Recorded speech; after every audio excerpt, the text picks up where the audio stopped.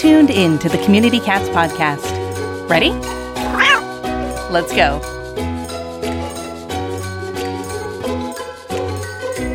Welcome to the Community Cats podcast. I am your host, Stacy LeBaron. I've been involved helping homeless cats for over 20 years with the Merrimack River Feline Rescue Society. The goal of this podcast is to expose you to amazing people who are improving the lives of cats. I hope these interviews will help you learn how you can turn your passion for cats into action. And this is part 2 of our webinar that we had in partnership with the folks at Neighborhood Cats called Targeted TNR and Getting the Most Bang for Your Buck. This is part 2 of a 2-hour session that we held back in May, and I hope you'll enjoy it. If you'd like to watch the video or get access to the handouts, you can go to communitycatspodcast.com/TNR to get more information about this session, as well as our other upcoming free webinars, our Trapper Certification Workshop, and videos of our other sessions and general information. So enjoy the podcast. I hope you're all having a good summer, and we'll see you next week. Thanks for tuning in. Okay, I want to start with a question that Susie forwarded, because I think it's such a good question. It's from Tina Perez, and she asked, the whole idea of targeting sounds good in theory, but when you have individual trappers and people who don't know each other, how do you make it a community effort? I think that the first part of my answer to that would be to understand that trap, neuter, return in the United States has a history that goes back into the early 1990s when it was first introduced on a large scale. And that history has been very much based on individual trappers working on their own, grassroots being the foundation of the work that's done out in the field. So it hasn't developed in an organized community level way. So when you start to introduce community level concepts and strategies, you're swimming against the historical tide, but I think you're also swimming with the evolution of the field. So understand that it does require a fair amount of explaining and people doing things differently. And the other thing I would point out is that you can't control what other people are doing. And because of this historical trend of TNR being a very individualistic grassroots technique, there's going to be a lot of people who are just going to continue on the way that they have. That, they respond like not strategically. It's like whoever calls first or whatever moves them to go help somebody. They're not thinking strategically or geographically, and that may not change. So you can't control what other people do, but you can control what you do. You can use your time and your efforts to work in a targeted way. So we have a couple of volunteers in Jersey City, New Jersey, just fabulous volunteers. When they do TNR, they work in the same area and they are proceeding block by block through that particular community. And then what happens is other people see you doing that. And some of them will become interested in learning and start to change their approach. So you become kind of a model for how to go about it. Also think about funding, that often grants. If you get funding for a TNR project, propose something that's targeted, and then the availability of resources will help people to join you and to do this project. So recognize you're being a bit of a pioneer, and not everybody's going to agree with you, but if you stick to it and you continue to talk to people about why this is the best approach, if you believe that, you will end up making progress, not all at once, but over time. Okay, so that said, the first part of the presentation was really about the theory of targeting and why it's effective and showing you examples, but the second half is going to be about how do you actually do it. So let's start off with going back to Farrellville, but now with a more kind of realistic distribution of community cats. So you recall in our first hypothetical, the community cat population was spread out evenly with 25 cats in each zip code. That's not the reality in most communities. In most communities, there are areas that have higher concentrations than others. So in this version of Farrellville, we see that zip code number 3 has probably as many cats as the other 3 zip codes combined. How do you identify that? And remember, when we talk about targeting, our ideal target is an area of high need, which is where there's a lot of cats. So we want to be able to identify zip code number 3 as where we're going to put our resources. How do you identify that? Well, you can look at your local open admission shelter. And if they're not, they can start tracking intake by location. And you can see just from the data where the most cats are coming in from. If you do that, if you look at shelter data, always take the data that is about the zip code the shelter is located in with a grain of salt, because typically what happens is when cats come in and they don't know where they came from, they'll enter the zip code of the shelter as a default. That it may still well be the highest one, but just realize you're going to have to kind of interpret that. If you're not a shelter, or there isn't an open admission shelter operating, or the data isn't available, you can track your own calls. And when people call and they ask for help, whether you can assist them or not, ask where they are. Where are the cats? What's the street? What's the zip code? And start to keep track of that. And you'll start to see a pattern of where these calls are coming from. And then lastly, there's the concept that I call tribal knowledge, which is if you've been doing this work, if you've been working with community cats for some period of time, you just know. You may not have data specifically to back you up, but you know from your experience where most of the cats are. And we're talking animal control officers, groups, shelters. You can just start kind of surveying people who have experience in the field, and they will help you identify where the areas of high need are. Another great way to identify an area of high need is through mapping. And this is just an example. This again, New York City. And let's suppose we were looking at each one of these pins was a group of cats. You can see, like we were looking at criminal, homicide activity, there are patterns. There are areas that are concentrated. So if I was looking to target part of New York City and I had mapped intake, then you can see there's a pretty strong concentration right where that red circle is now. And that would be a potential area to go in to target. And you can do this kind of GIS mapping pretty easily these days. You can literally do it on Google Maps, or there are programs out there where you can, let's say you've got an Excel sheet with a lot of location data on it. You can dump that into one of these software programs that you'll find online. There used to be one called Batch Geo. I'm not sure if that's BATCHGEO, but if not, there are other ones out there, and they charge by the month, but you can just basically rent them for a month, do your data dump, get your maps, and then come back out. Also, catstats.org is a program that's run by Neighborhood Cats. If you go to catstats.org, that is a online colony database that also provides mapping tools. Now, another way that you can identify high need areas is the correlation between poverty and cat populations. And that's something, again, people who have done this work for a while are familiar with, that the more economically challenged parts of the community tend to be the ones with the larger free-roaming cat populations. And there could be any number of reasons for that: lack of services, distance from the shelter, lots of other things to be worried about besides getting the cats fixed. But this was a really interesting study that was done by Gary Petronic, where he found there was a correlation between cat intake in Boston and premature human mortality. And premature human mortality was a proxy in his study for poverty. And the map that he produced is the one on the left that says annual cat intakes per 1,000 persons by neighborhood. And you can see there's that orange band in the very middle of Boston. I think that's Roxbury, North Dorchester, South Dorchester, and MP. I'm not forgetting what that stands for. Somebody can probably remind me in the questions box.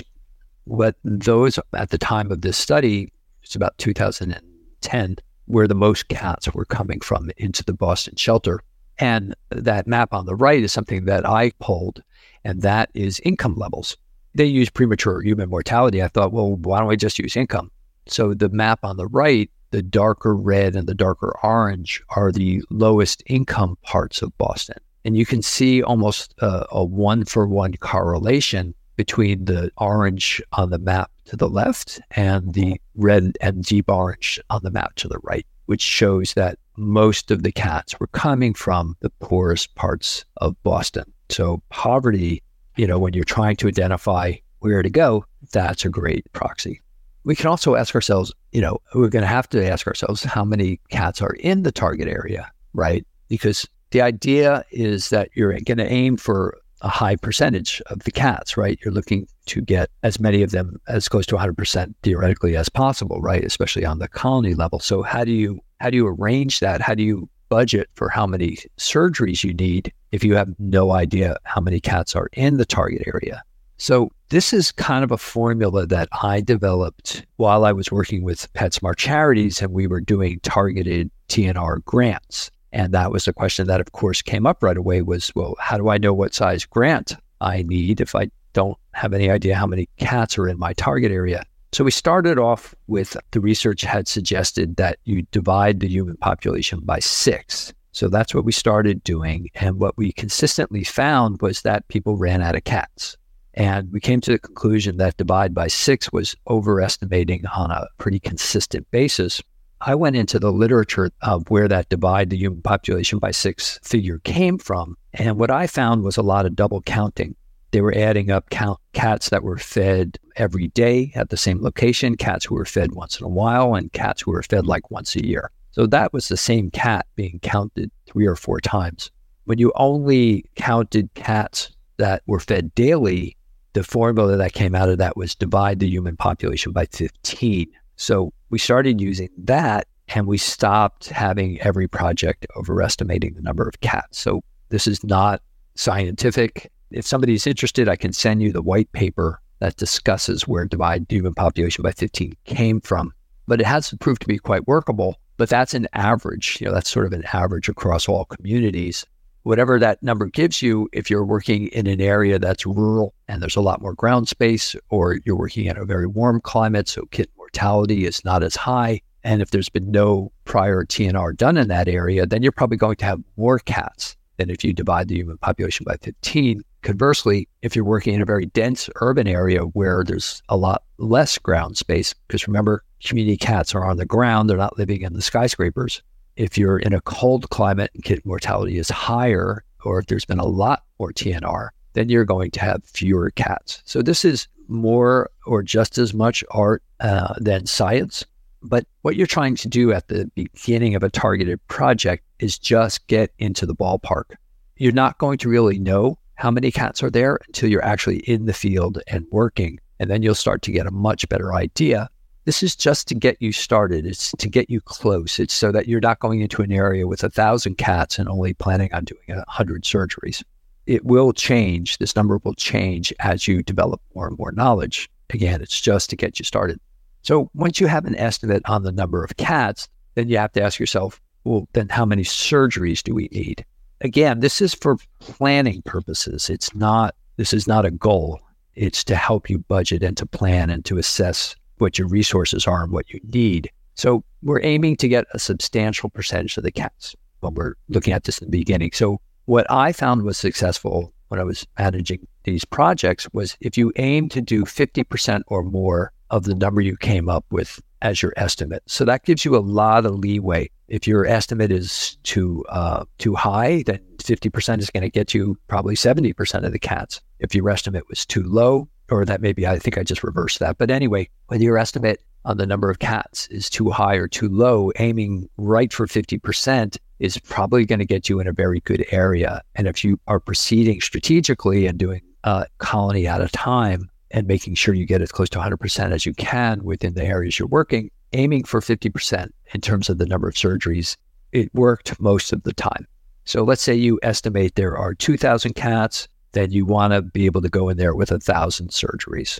And my experience will get you pretty good results. So now what if you go through this exercise, you figure out that zip code 3 is an area of high need. You've estimated the number of cats.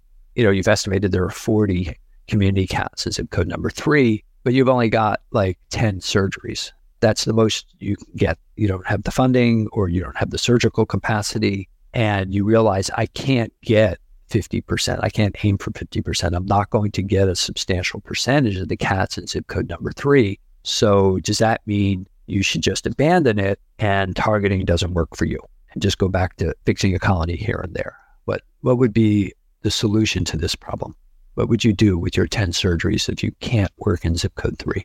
Go find a target area where the 10 surgeries is a high percentage of the cats, is a substantial percentage, is more than 50%. Now, somebody else had a good answer, which was go a colony at a time. That's an excellent answer because you could break zip code 3 into smaller pieces, right? You could make that into quadrants and do smaller chunks of it as you work your way through. So that's an excellent answer. That is another way to do it. Or you could move to like zip code 1, where 10 surgeries is going to get you almost all of the cats fixed. So it's really important that you select a target area that matches the resources that you have available. I want to introduce you to another concept which is being developed in Australia right now, which is really fascinating, and it's what we call micro-targeting. They took this map, RSPCA New South Wales in Sydney, and they literally just mapped every single intake from this area over the course of a year or two. So the yellow dots are adult cats that came in, the orange are kittens, and the red dots are actual feeders that the shelter was aware of. What they did was they sent people out to these exact locations to find the feeders and to find other people who were caring for the cats. And then they targeted those, especially the adults, the yellow circles, because the kittens were in there. It was the adults were in the shelter already. They needed to get the adult cats fixed. But they literally went to the exact addresses, found the feeders, found the cats, and got them spayed and neutered. They were literally going house by house, block by block. And this is the result. You can see on the right there that the average intake from that particular area called Greenacre averaged about 283 cats a year before they started the micro-targeting. After 1 year, that intake went down by 31%, mostly because of kittens. And after 2 years, it was down 46% compared to the baseline year. Everywhere else in the service area, intake had been flat.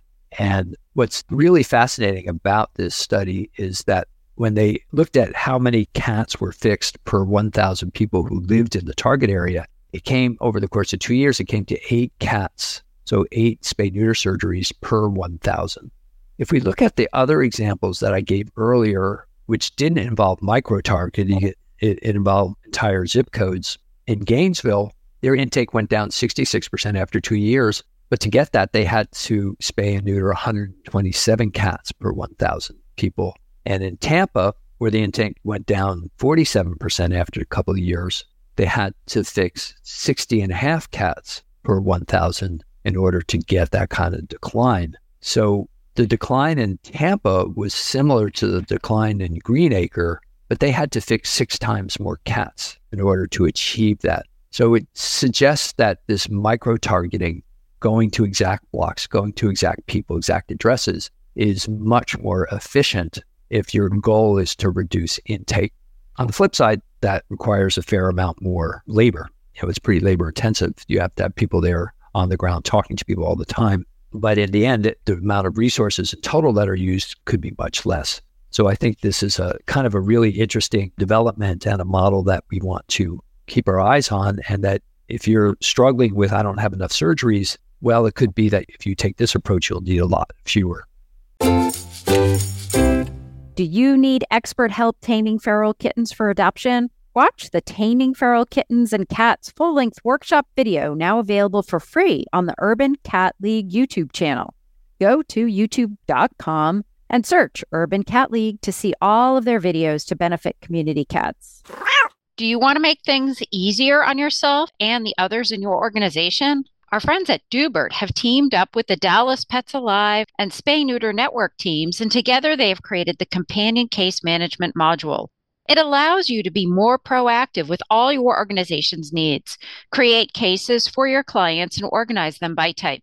Whether it is a rehoming situation, a pet parent needing food or medical assistance, or simply spay and neuter inquiries, CCM can help you manage all of them right from the Dubert system. Plus, a huge bonus, it allows you to connect with those clients right from the case, so there is no need to open up new windows for emails or pull out your phone for text messages.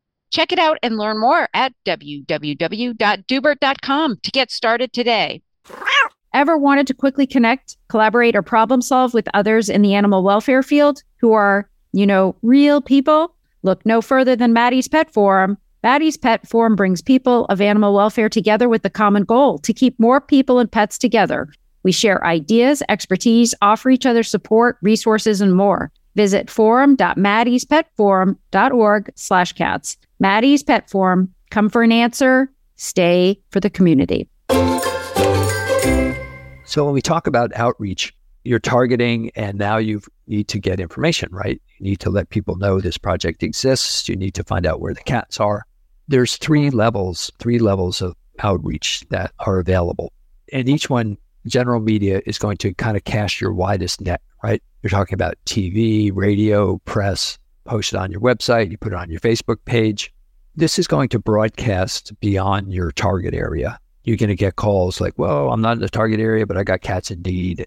That's why you should watch the Mobilizing Your Community webinar, because we talk about how you want to have some resources available to everybody in your service area and not only be targeting, so that there's always something to offer people, even if it's like borrow or trap. But in any event, that will get you a first wave of people from your target area. When that runs out, you're not getting response anymore, then you can move to a more narrow net, which is targeted media. And that's media that's focused within your target area. So you're talking about billboards or yard signs, door hangers, posting flyers on community bulletin boards. You can do postcard mailing. You can get lists from the U.S. Post Office of everybody's address within a certain area. Some groups have had success putting inserts in water bills. The municipalities supported them in that way. And these are all going to reach people specifically in your target. The last and more labor-intensive, but ultimately almost always necessary level of outreach is boots on the ground. And that's where you have people in the community. There's a face to it. It's not just an ad on Facebook. There's an actual person who's knocking on doors, who's walking and talking to people, who's tabling, who's attending community meetings. You might put on a vaccine or wellness clinic within that area to kind of build trust and draw people and information to you. You can do food shelter giveaways as a way, again, of supporting the community cat caretakers and finding out who they are. In the end, it's hard to target effectively and get as many cats as you want and need to have a major impact if you don't have a presence on the ground and people can't identify a face with your program. That's why when Humane Society of Tampa Bay was doing their targeted project, they had somebody dedicated to working in that zip code, and they had a wrapped vehicle that became easily recognizable. And eventually she would pull up to do a project and people would come up to her and tell her where cats were and give her information as she became known and trusted. So building trust is a big thing. So you want to also know your community so that your outreach is effective. What's the income level, which will determine what kind of challenges are people facing? What kind of help might they need? What's the ethnicity? What language do they speak? If everybody speaks Spanish and all your materials are in English, well, that could be an obstacle. What's the culture, especially when it comes to cats and to spay neuter? So some ethnic groups or religious groups are more hostile to spay neuter, and there's more kind of education that needs to be done and talking about it. Some communities love cats, some don't. So you need to know all this. Are you dealing in an area that's mostly commercial or is it residential? And then who are your local leaders and influencers? Do you need to talk to your city council member, a local church minister? Who are the people who will help you spread your message and get you the information you need so that basically you know where the cats are and you know who the people are who are caring for them? So while this outreach is going on, as I've alluded to, you're basically gathering information about the cats. So in terms of the actual trapping, you need to know who's feeding them. It's just kind of basic TNR stuff, right? When do they feed them? Where do they feed them? How many cats are there? If you can get a history of cats in the area, that can be very helpful. Like, did it start off with 2 cats and somebody, kept feeding them until they became 30? If you're in a community where the people are really fond of the cats, but there's been past efforts to eradicate them, that's going to have a big impact on your messaging because you may have trust issues that you have to overcome. And what's the general attitude in general? Is it hostile? Is it protective? Is it a little bit of both? Again, these are all things that will help you as you execute your project. So then the big question becomes, who does the field work? And targeted projects that fail, usually, not always, but usually the reason is because the group that was executing the project thought that they could just kind of put out the word, hey, free surgery's available for community cats, come borrow a trap and bring them to the clinic. And they didn't get enough participation and they didn't have a backup plan. It's important to understand, going back to that notion of you can control what you do, you can't control what other people do. And there are no magic words that are going to get all the people feeding cats in the target area to participate in your program. That's just the reality of TNR. People who feed, not all of them most of them want the cats fixed, but most of them will not, in my experience, most of them will not be the ones to do the trapping. And it may be because for disability reasons or time reasons or an attitude of I feed them, that's my part, I'm not going to do any more, whatever it is. You have to focus on getting cats fixed, not on convincing people to participate with you. So whatever participation you can get is great, but you can't rely on that. You have to have your own manpower. And that could be staff, it could be an experienced volunteers, it could be a partner TNR group, it could be a combination, but you need to have your own trappers in there. Getting the information, working with the caretakers, getting them to do as much as you can get them to do, but you can't walk away from a group of cats because the people won't do the trapping. Otherwise, you're not going to get a high percentage.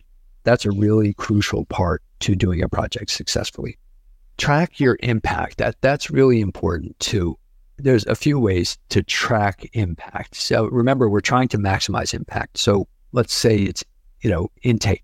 What you're seeing here is a graph of an actual targeted TNR project that was done in Kortis County, Colorado. And it's a great chart because you could see as the number of surgeries, the black dotted line goes up, there's a direct drop in cat intake. And then, of course, correspondingly in cat euthanasia. So another example of how this targeted approach was very successful in this particular location.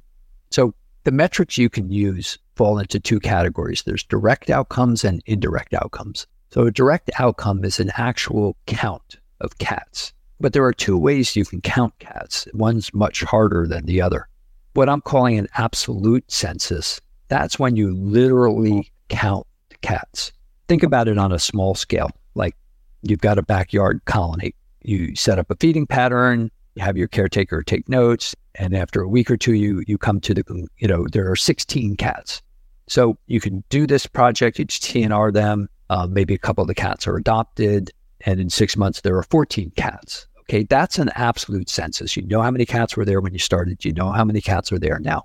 That's very difficult when we're talking about an entire zip code or an entire even neighborhood to actually be able to do that. At this point, requires to do it like on the island of Maui. A census was just done. We're going to get a number of cats on the island of Maui, but it's not done from counting every single cat. It's done through random representative sampling, camera traps, transit walks, all sorts of ways. It's extrapolating from similar areas that were counted to similar areas that were not. It's a really rigorous, scientifically based approach to do an accurate census on that kind of scale. That's not going to be practical for hardly anyone. But what you can do instead is what's called, what I'm calling anyway, a directional census. And that is, you can't necessarily find out how many cats were there at the start, but you can tell whether your intervention is causing the population to go up or down. So that would be something like what's called a transit walk, where you map out a route in your community. Let's say it's about a mile long, and you're walking through neighborhoods. And you do it at 6 p.m. on a Saturday in March. And you have several people, and as they walk, and this is a time when cats are out and being fed, ideally, you do this walk and you take notes and you keep track and you take photos of all the cats you see and whether they're ear-tipped or not, whether they're young kittens or not.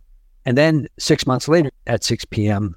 in September, you do the exact same walk at the same time of day and you take the same notes. If you do that type of a census over time, it won't tell you how many cats were in that area, but it will tell you whether the population is going up or down. If you want more information about doing that type of approach, there's a group called the Alliance for Contraception in Cats and Dogs. And if you go to their website, which is acc-d.org, they have lots of material about how to do something like that. Now, more commonly, people track indirect outcomes, and that may be because that indirect outcome is your goal, right? You may be more interested in reducing intake than you are in, well, is the cat population in the community going up or down? And there's kind of an assumed relationship between intake going up and down and cat populations going up and down, but that's not necessarily the case. There's a lot of variables that can distort that. Nonetheless, if that's your goal, and anyway, if that's the best you can do in terms of metrics, then track intake. Euthanasia is usually a byproduct of intake going up or down, but you can track that too. Again, we mentioned complaint calls or requests for assistance. You can even track things like online kitten postings, but have some type of metric and find out what the baseline is before you start your project. And the reason that's so important, the reason that you're tracking, is because those numbers will tell you whether you're achieving your goals or not. So in the example in Gainesville, Florida, where they were fixing all these cats, when targeted TNR projects first started, the expectation was there would be this major intervention. Metrics would be tracked, and it would be a year or 2 or 3 after the project ended that you would start to see like intake dropping or other metrics improving. The reality of it is that the approach is so powerful that the advances and the improvements were being seen immediately as the project was going on. So in that Gainesville project, they saw a 66% drop in intake during the project itself. If they were tracking intake, as undoubtedly they were, they could see that what they were doing was working and continue along that route. On the other hand, let's say they'd seen intake staying flat or going up, then they would have known we have to try something different. We're not reaching enough people. We have to change our outreach, whatever it might be. But having some type of data to guide you, it lets you know whether you need to adapt or not. And then there's always the issue that what happens when you run out of cats? It's a nice place to be, right? But let's say you got a grant and you're doing 500 cats in your target area. You've done 350 and you can't find any more. And that can happen because as we were talking about, this estimate on how many cats are there and how many surgeries I need, those are educated guesses and they'll often be wrong. So you get to 350 out of your 500 surgeries, can't find any more cats. Well, then you're at a crossroads, right? And you can go one of 2 ways. You can redouble your outreach efforts. You can try new forms of outreach. You can, on the assumption that the cats are there, we're just not finding them, right?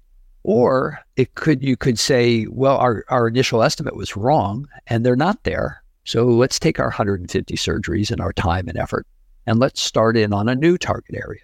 Which one of those ways you go, if you have data that you're tracking, that will help make that decision. So if you are seeing your metrics improve, your intake is really dropping dramatically, and you're not finding cats, that would suggest there weren't as many cats there as you thought.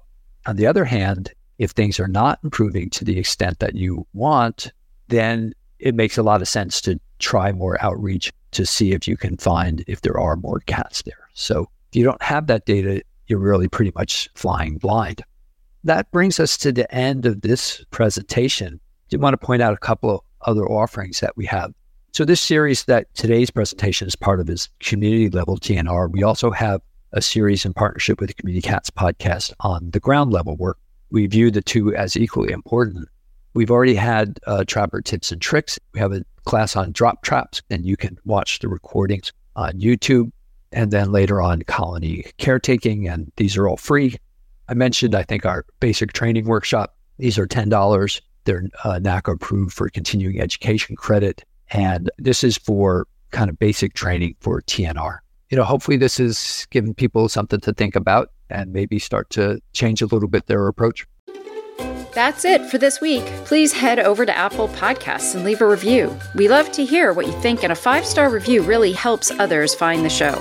You can also join the conversation with listeners, cat caretakers, and me on Facebook and Instagram. And don't forget to hit follow or subscribe on Spotify, Apple Podcasts, Google Podcasts, YouTube, Stitcher, or wherever you listen to podcasts so you don't miss a single show. Thanks for listening, and thank you for everything that you do to help create a safe and healthy world for cats.